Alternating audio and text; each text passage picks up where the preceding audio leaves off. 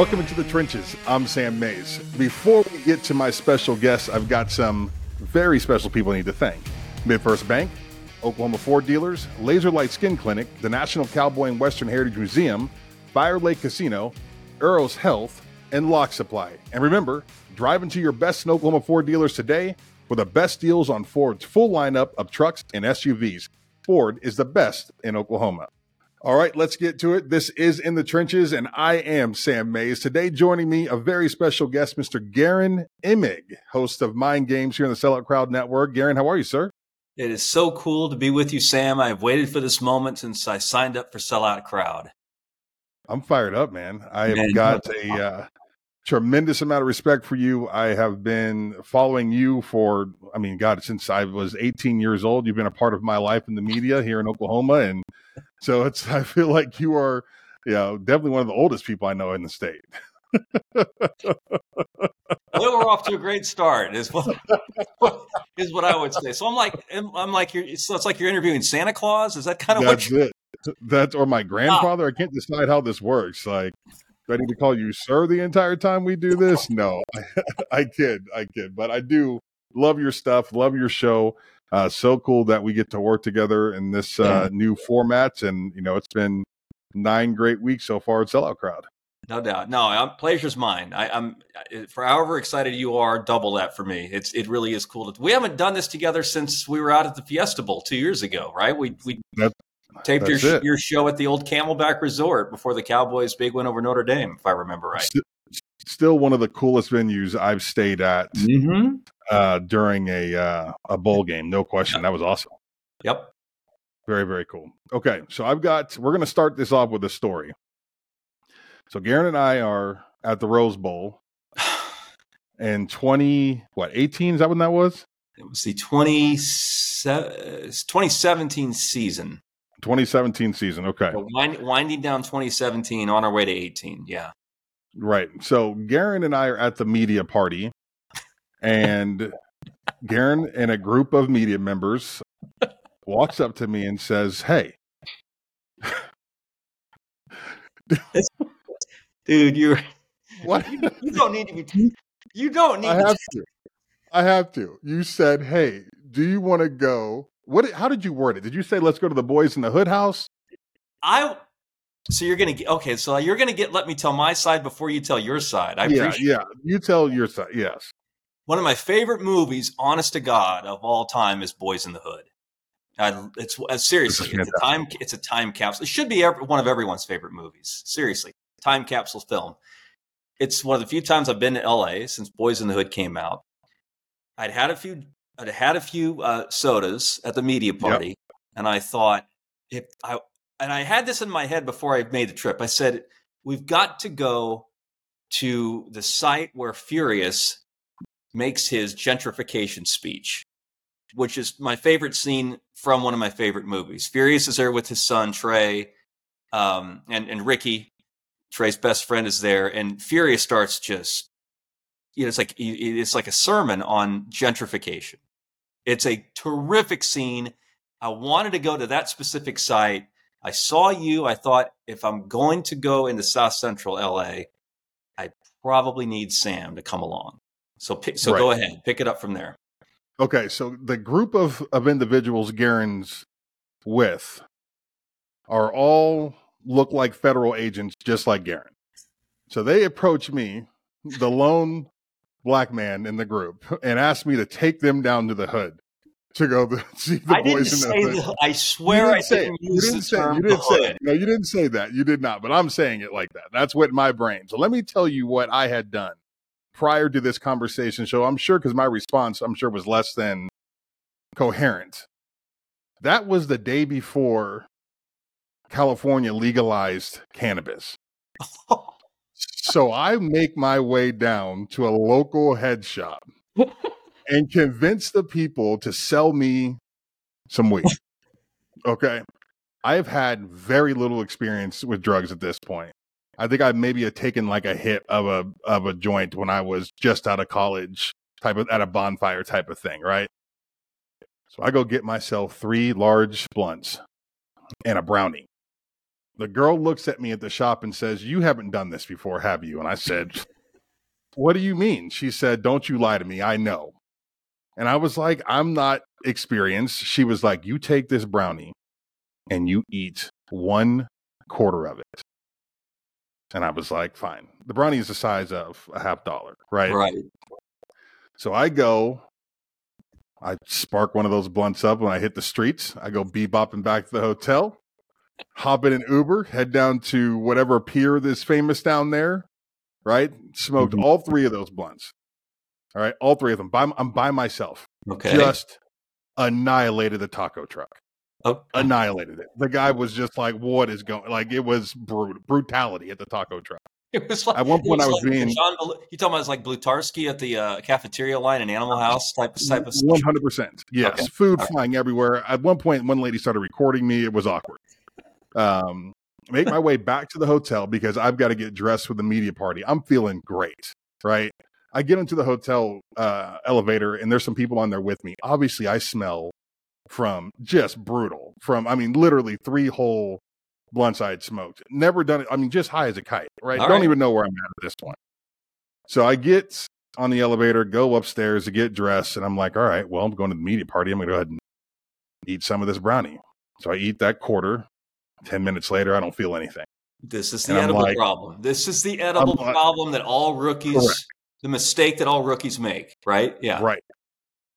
So then I ate the rest of it, the whole thing. Oh, God. So in the Uber, on the way to the media party, Garen, it hits. As I'm driving past the Los Angeles County morgue and the Uber driver explaining to me how many people are in there. It's the size of a Walmart, right? Like a huge Walmart. And he's like, yeah, man, people just go missing all the time in Los Angeles and they all end up there in the Los Angeles County morgue. So I'm freaked out anyway. So I get into the building. I sit down next to Hoover, who's trying to have a real serious conversation with me at this point. I don't even know what he's saying. I'm just wolfing down chicken wings. So when you caught me to try to go down to Compton, this is the state of mind that I was in when you said this. And I thought, they're trying to get me killed. No, okay. I thought these guys that look like FBI agents are trying to go down there in the middle of the night and I'm going to be a narc and get murdered in the street. So you were So the hallucination was, it wasn't Garen, the colleague in the media. It was Garen, the narc who the FBI. Yes. I convinced myself that. Yes. So you're telling me I can't do it. Wasn't me letting a friend down easy. It was to avoid prison time. Or no, not prison time. It was avoid being shot in the streets. Yes, death. That's what I was concerned about. You didn't want to go to the morgue that you had passed, is what you're telling me. Yeah. So I've never told that story before, but I feel like I needed to let you know that if I was acting funny, that's why. It wasn't personal because you're worried that I took it personally that you refused to go with me to reenact the gentrification scene from Boys in the Hood. Is what? Yes. No, I just had 100 milligrams of cannabis and I'd never done it before. How do you even remember this? Yeah. So I ended up being up basically all night. I called down to the front desk of the hotel and let them know that there was an earthquake because I felt like the building was moving several times. I woke up that next morning still just in a real rough place on the bus on the way to call the game. Like I'm going to do a 3-hour pregame show, right? I was going to say the media party was the day before the game, wasn't it? The day before the game. Yeah. So on the bus to the game, I'm like dozing off, right? In and out of consciousness, basically. Ended up doing one of the best pregame shows I've ever done in my entire life. My boss was like, "You killed that today." And I was like, "You have no idea what I've been through, sir. You have no idea what I've been through to get to this moment." Yeah. And then you watch the greatest playoff game that's ever been staged to this day. Right. It is, right? Correct. And you came away thinking it was the guys it was the red shirted fairies playing the pixie dust team from Candyland. That's exactly right. It wasn't Baker Mayfield against Nick Chubb. Right. Characters I do from not. the song White Rabbit is who you saw in the Rose Bowl that day. Is what you're That's saying. exactly right. The amount of coffee I drank that morning to get right was a lot, and probably what led to my heart issues the other day. Like I'm blaming that whole 48-hour period as the beginning God. of my heart issues. Yeah. So So now yeah, I had to let you know. we're supposed to do a show now after what you've just Yeah. said. Yeah, We're we're gonna knock actually it out. we're just there's We're gonna I'm going to be jump thinking into it. about this not just the rest of the show, but probably the rest of the week, if not the rest Yeah. of the football season. Yep. Yeah. So Irresponsible. I was by myself and I was just like living the dream, like why not? Here we go. California love. Shout out Tupac. I'm trying to wrap my head around so many turns you just took. Oh yeah, it was a lot. It was good. It was good stuff. All right, let's dive into it. The Oklahoma Sooners. I don't even know what to say. All of a sudden, after 2 straight losses, which is so weird for me to say, even though they went through it a year ago.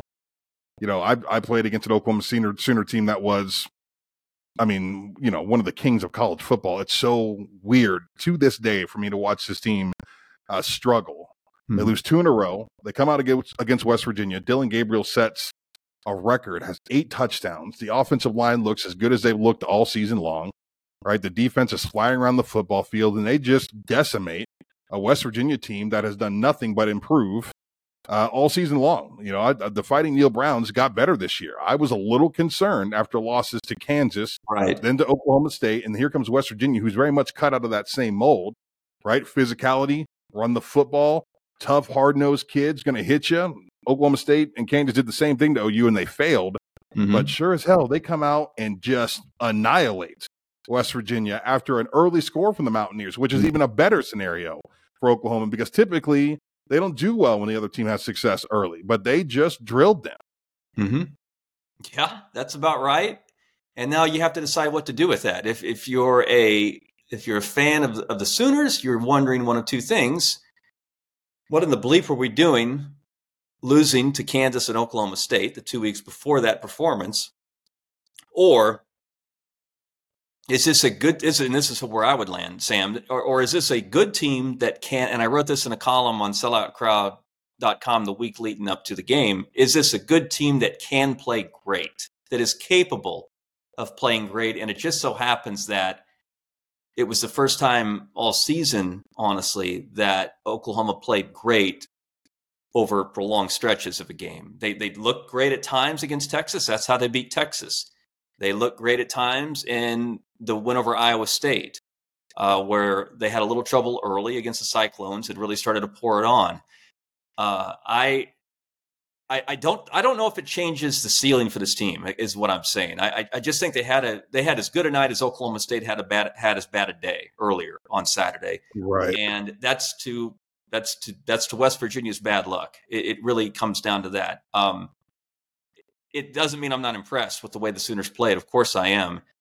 It doesn't mean that I think that if they're given a chance to get to the Big 12 championship, they're in better position to actually, win that game.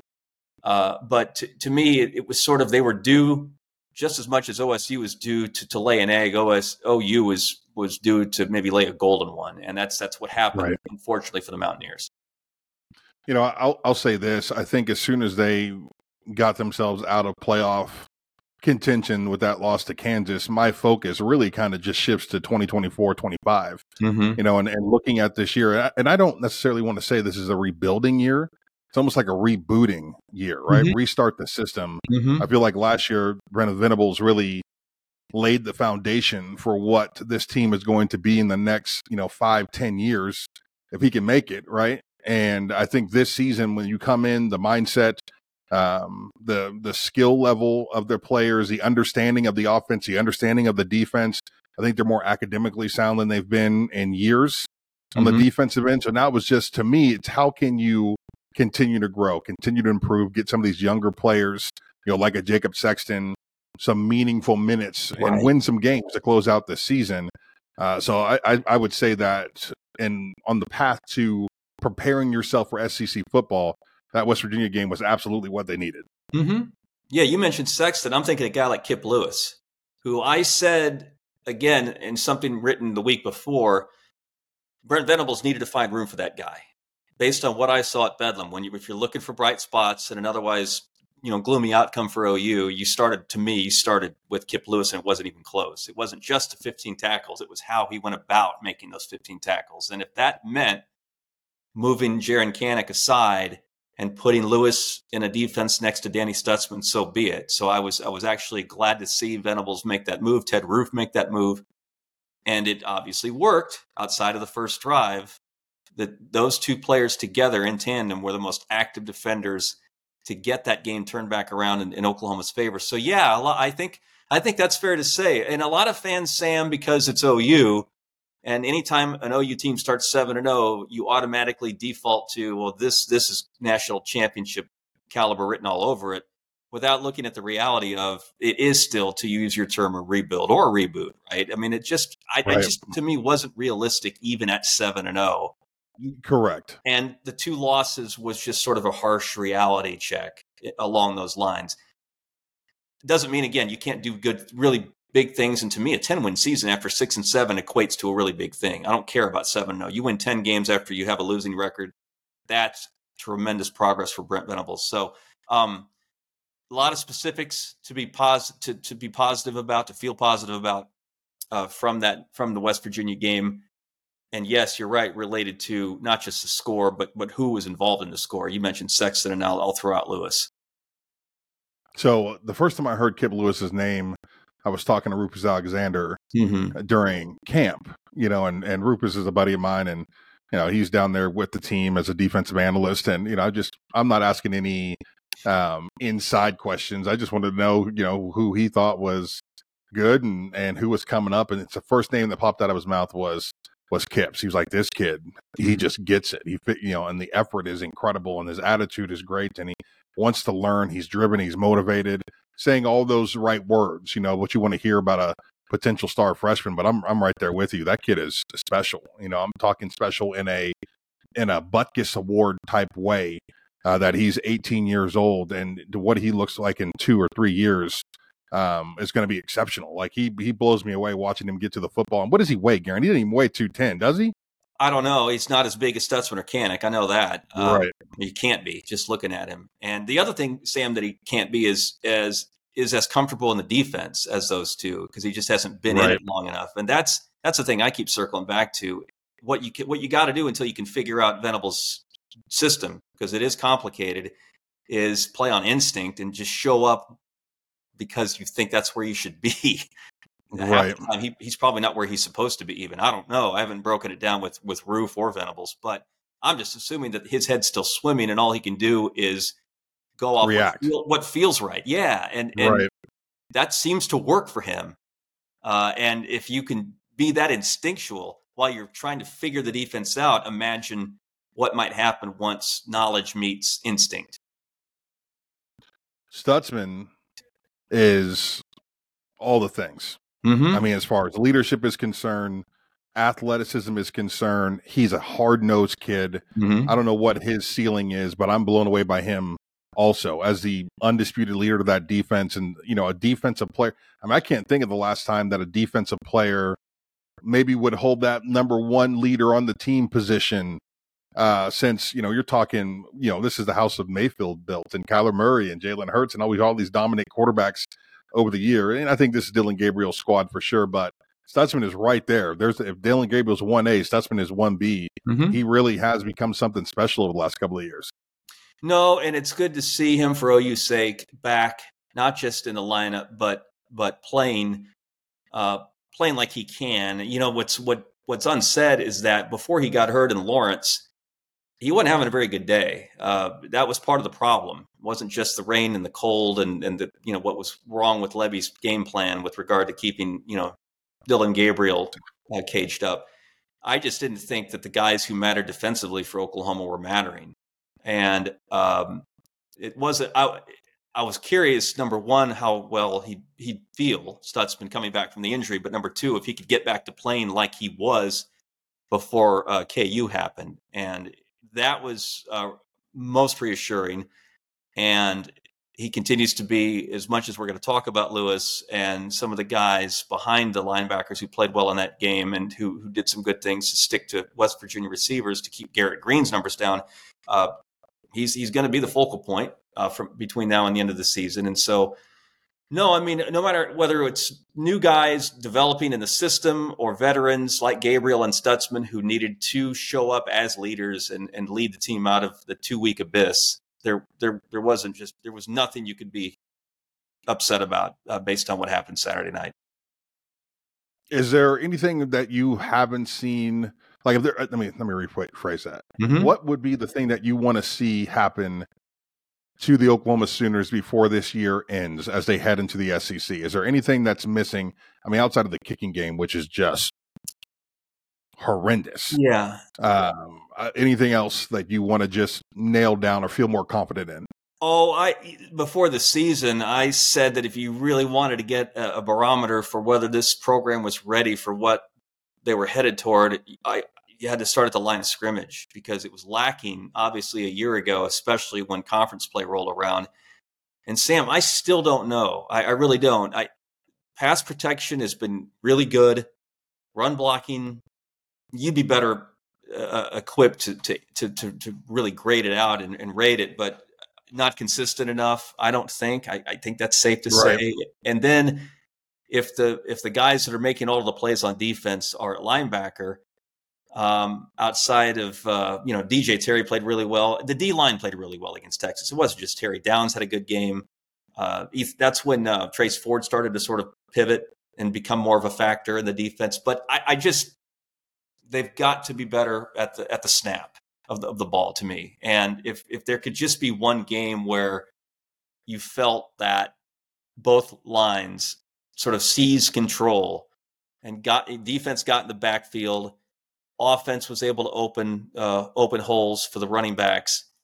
That's sort of that's the stereotype of what we think of the SEC. And I just don't know if there's been enough progress there to think that this is a team that can go into that conference next year and compete with the likes of Alabama and Georgia. Yeah, no, I think you nailed it 100%. And, I would say that what we saw against West Virginia was definitely the best first step game of the season for both the offensive line and defensive line, in particular the defensive line.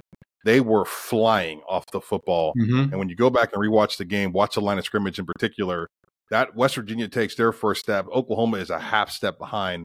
And those dudes have already turned shoulders of the offensive line from West Virginia. They're already penetrating the line of scrimmage. That's exactly what you want to be defensively, is just disruptive right off the bat. And so I would agree 100%. It was the best game that they've played along that defensive front.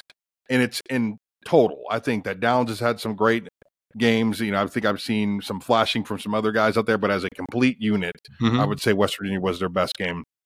Offensive line wise, I think physically the bodies are there. I think they very much have a group of kids going into next year that are going to be very good football players. It's going to be a very good line, ton of athleticism. They think they can make all the blocks they need to.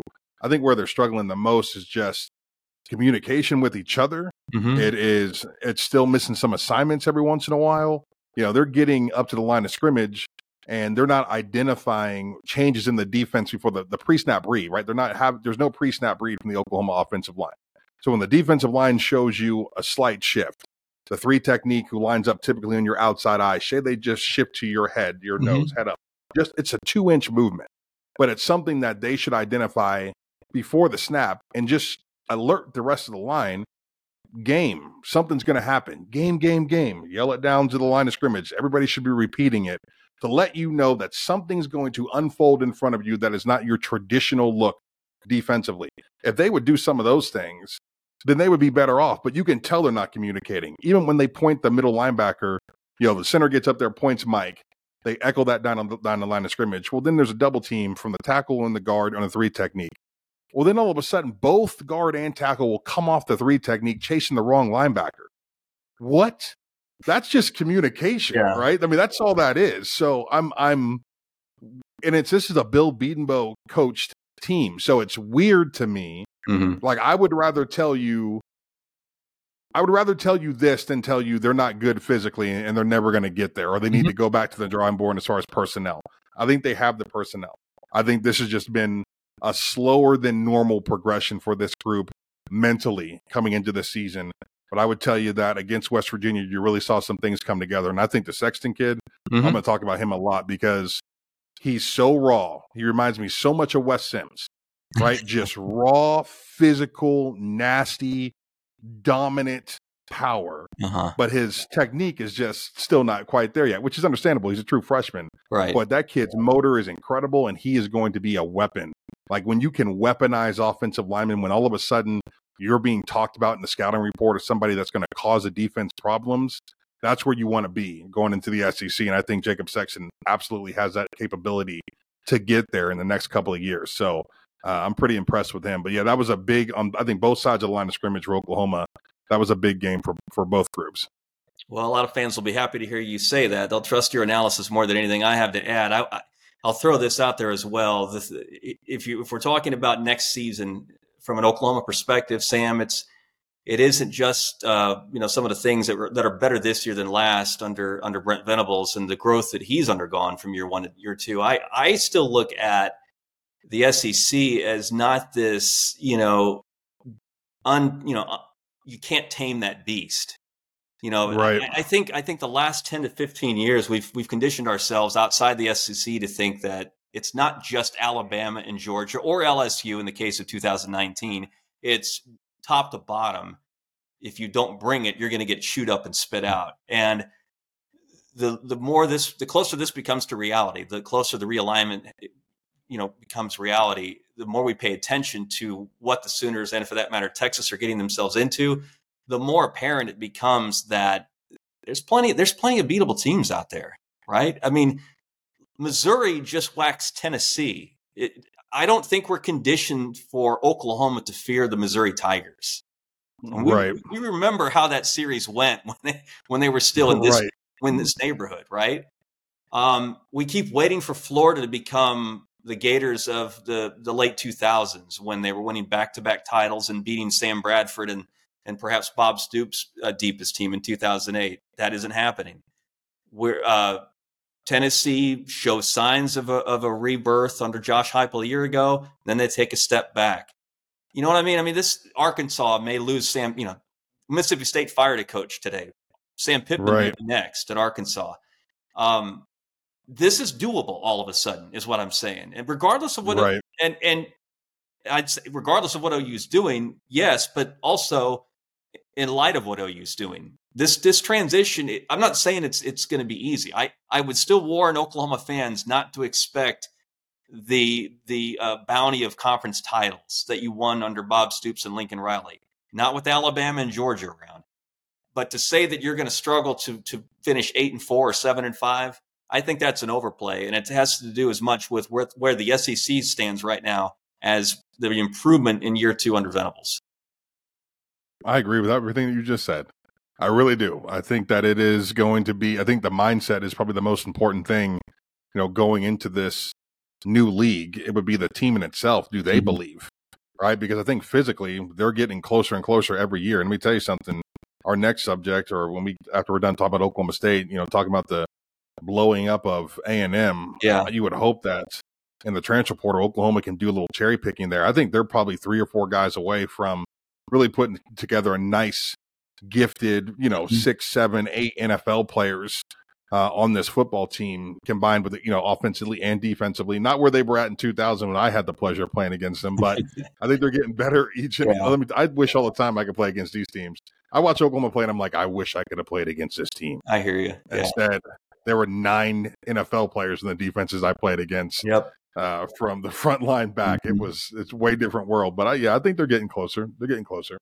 All right, let's switch gears, talk a little Oklahoma State football as they just get absolutely mollywopped this weekend, 45-3 against a UCF team that is improving. I think all week long I struggled with the line was 2.5, and everybody's like, well, what is that? Doesn't make any sense. And I'm like, well, maybe it does just a little bit. I think the Oklahoma State defense is really just the scheme is hot garbage. I think what saved them is the players. I think there's like 5 or 6 guys in that defense that have just really showed up and showed out at times this year, making plays when plays need to be made. I think the Oklahoma State defense has just made plays. You got to give a shout out to Nick Martin. Nick Martin and that group. Nick Martin's a star. I think he is probably a little short, maybe a little small for the next level to be taken real serious without getting an opportunity there. But that kid is a great college football player, and I think he will improve.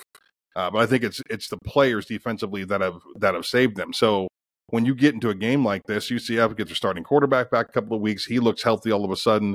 They've got a great running back. Their offensive line's hitting on all cylinders, and they just run amok. And so the 40 points that UCF scored is not something that was shocking to me. It was the fact that they held Oklahoma State to 3 points, right, which was just mind-blowing. Yes. You could start there.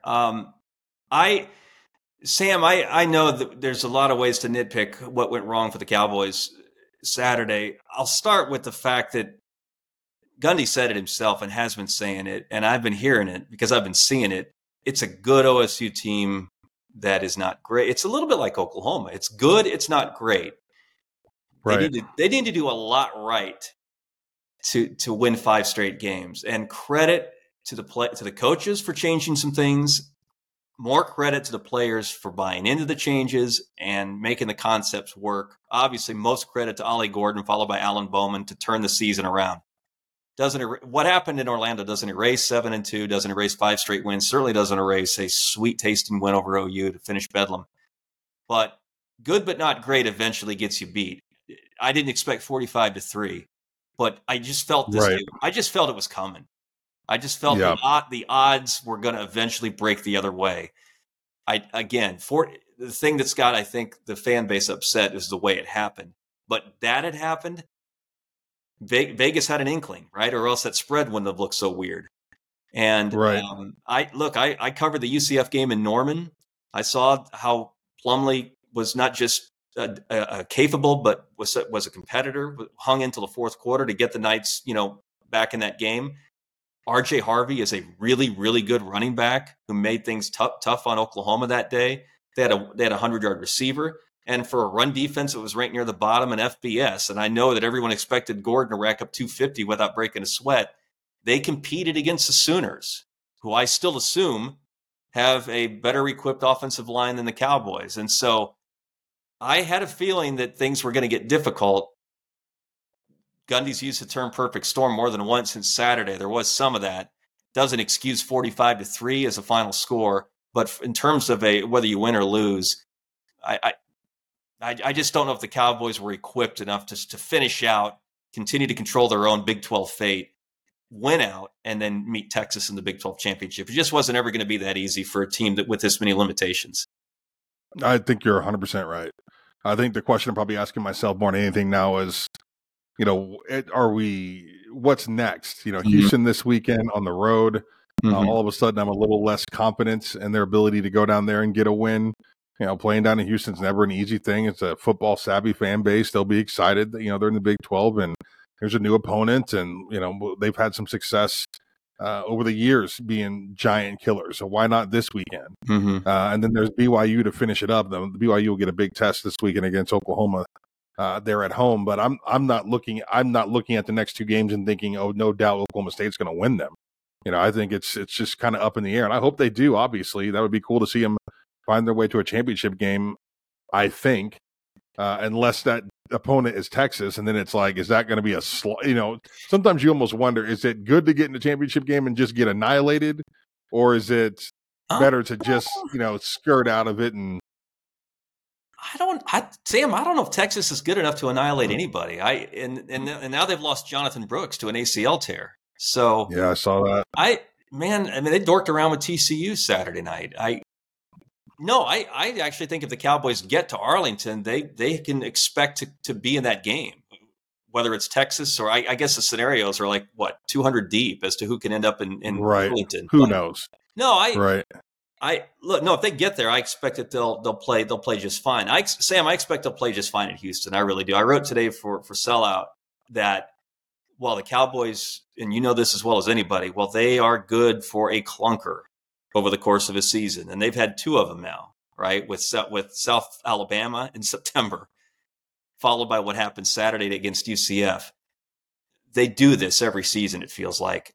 But most of the time, Gundy is able to rely on his staff because the core has been together as long as they have to get it fixed. And they don't have a prolonged disaster. You say, well, what about last year when they went to K-State, lost 48-0, and then 6-1 becomes 7-6. Gundy said it today himself at his press conference. There were circumstances behind that, starting with Spencer Sanders' health. I don't know if fans will buy it. I think it's a sensible explanation. But even if you lump last season into times where an inexplicable result just completely overturned the season, if you go back to Gundy's history at OSU, 80% of the time, they answer the bell. They figure it out. And I have faith, not just because of what I saw during the 5-game win streak, but because of this program's fairly recent track record, that they'll figure it out. That Casey Dunn and Brian Nardo, he may be the newbie on the staff, but Dunn and a lot of the other veterans on that staff will hear Mike Gundy tell them, you guys got to coach your ass off now, because I'm sure that message was delivered again Sunday morning. And they'll do that. They'll coach their ass off. The team will play better. And they'll beat 2 teams, Houston and BYU, that they should beat to put themselves in position to go to Arlington. Okay. That's me. You may not have the same kind of faith. I get the feeling. Hey, look, I'm happy that you feel confident in it. I'm ready for it. Let's see it happen. You're worried about Houston. I am a little worried about Houston. I'm even more worried about Houston now that Jimbo Fisher's been let go from A&M, because Lord knows Gundy's going to throw his name in for that job any second. Oh, whoa. We're going there. Mike Gundy. You don't buy that Mike Gundy has put that to bed? Why would I buy that, considering he's done it like 4 times in the last 10 years? It was Tennessee twice. It was Baylor after the worst sex scandal in the history of sports. And his name gets thrown in for that job. Like, no one's just throwing Mike Gundy's name out there. Somebody is from his group is throwing his name in those jobs. I refuse to believe that people are just saying Mike Gundy. Why would they do that? He's at his alma mater. He's won a ton of games. Doesn't make any sense at all. So I absolutely feel like it's a possibility that he holds Oklahoma State hostage one more time just to see what can happen next. What about Casey Schrum and Chad Weiberg and the administration that he loves and adores, and the opportunity the opportunity in the Big 12 without the Sooners and Longhorns to screw things up?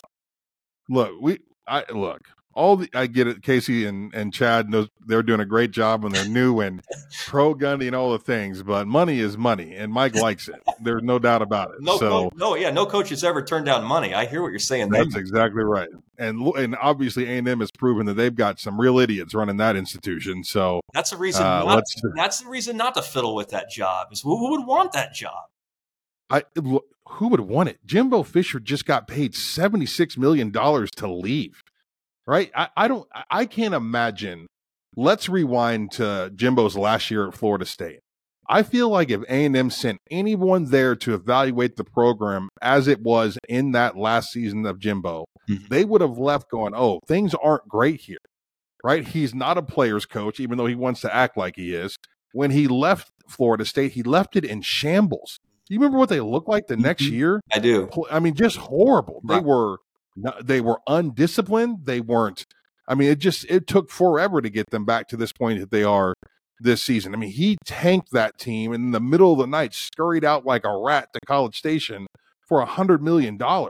I mean, what happened to Jimbo Fisher this weekend is something that I 100% guaranteed on air was going to happen in a short amount of time. I never thought he was going to succeed at College Station. And now they've paid him $76 million, which the NCAA is a dead horse. We got to find something to govern this crap show. You can't just be out there paying people $76 million not to coach. Look at all the issues around us. I'm talking about from just a humanity standpoint. It's gross that dude is getting paid $76 million not to coach a kid's game. Well, it's absurd how much money these guys are getting now. Well, someone's got to fix that. That's not on the NCAA to fix. That's on presidents, athletic directors, and regents, and the donors and boosters who are coming up with the buyout money to check themselves. That's who's got it. That's who's got to come to Jesus. Yeah, it's too much. I mean, it's wild. I don't know who do you think you got early replacements? Lincoln Riley from USC. I wouldn't put him past it one bit. No. To see him at College Station. His next job's going to be in the NFL, Sam. You think so? Oh yeah. I don't know, man. I think I've never seen a coach go from perfect for college football to get me the hell out of college football faster. He reeks of enough of this. Give me the Chargers job. Give me the Rams job. I'll take California. I kind of like it out there, but I don't want any more to do with not just USC but college football. What do you think of Coach Prime? Huh? Coach Prime. Coach Prime for A&M? Yeah. I would have been very intrigued had it been October 1st and Colorado was still a thing. Now I'm afraid Coach Prime may be in Boulder longer than he expected. He's an interesting character. There's no doubt about it. I think Coach Prime is a very much a unique blend of Venables and Riley. I think that he very much, like Lincoln Riley, did some great things allowing these young men to be who they are. Rep their area code. This is where I'm from. This is how we dress. This is how we look. This is how we talk. And I think a lot of kids from Dade County, Miami, and the 9th Ward in Houston, and these inner cities around the country that produce so many incredible Division I blue chips, those kids love that, right? They love being seen for who they are. They love their culture and their style, and all being allowed to be visible for the masses. And I promise you, in those neighborhoods, they love that too, right? They love seeing their boys rep their families, rep their friends, rep their neighborhoods. And so I think that Prime very much feels that and understands it, obviously.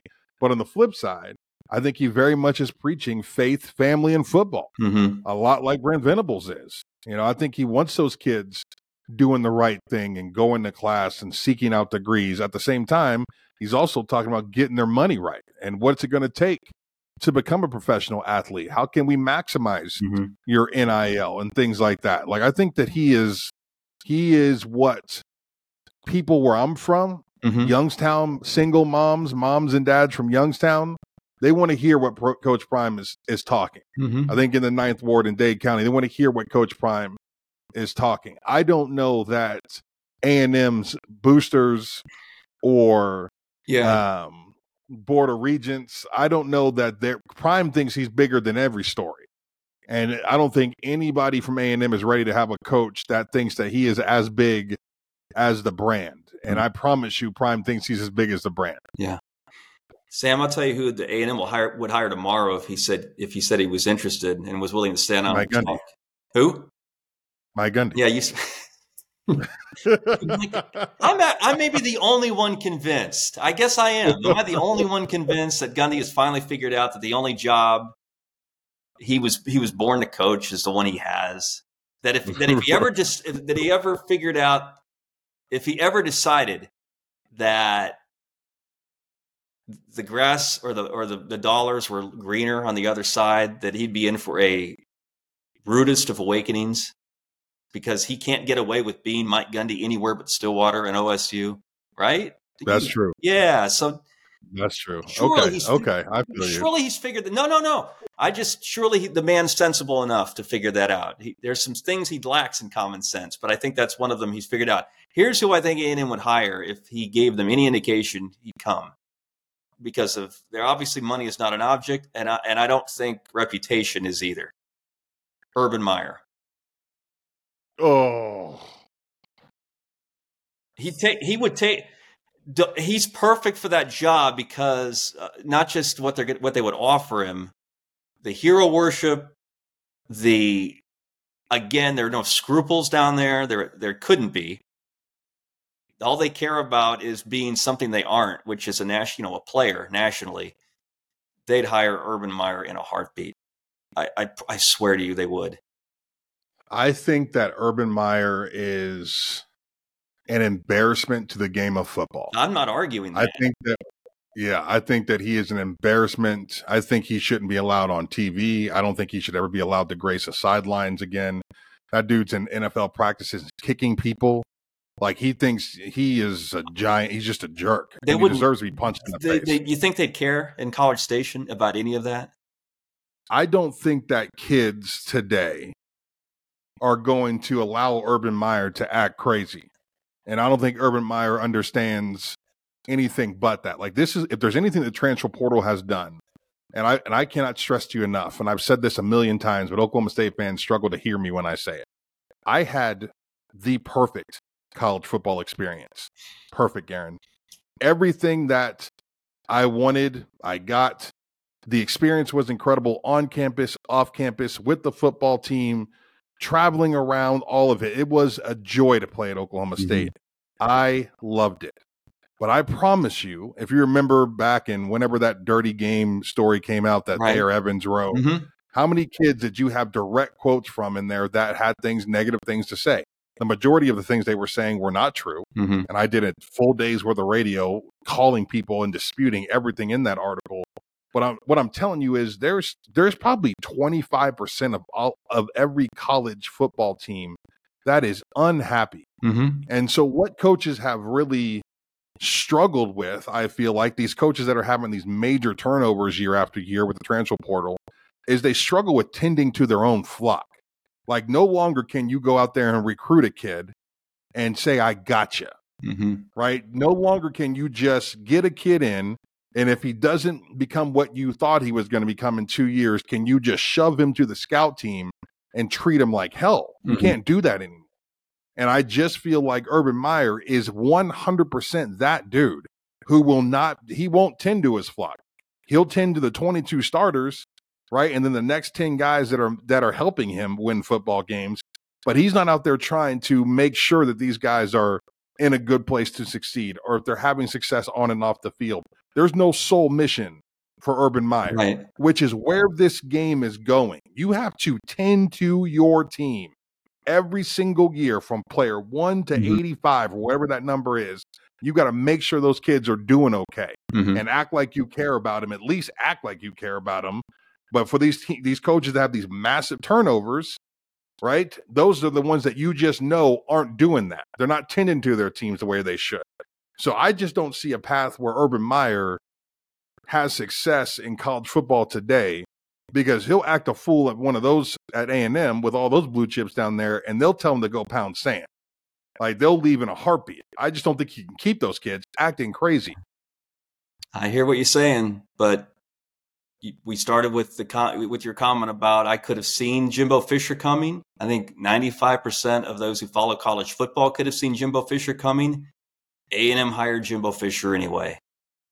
That's true. It's a different personality, different problems. I don't think Fisher mistreats his players.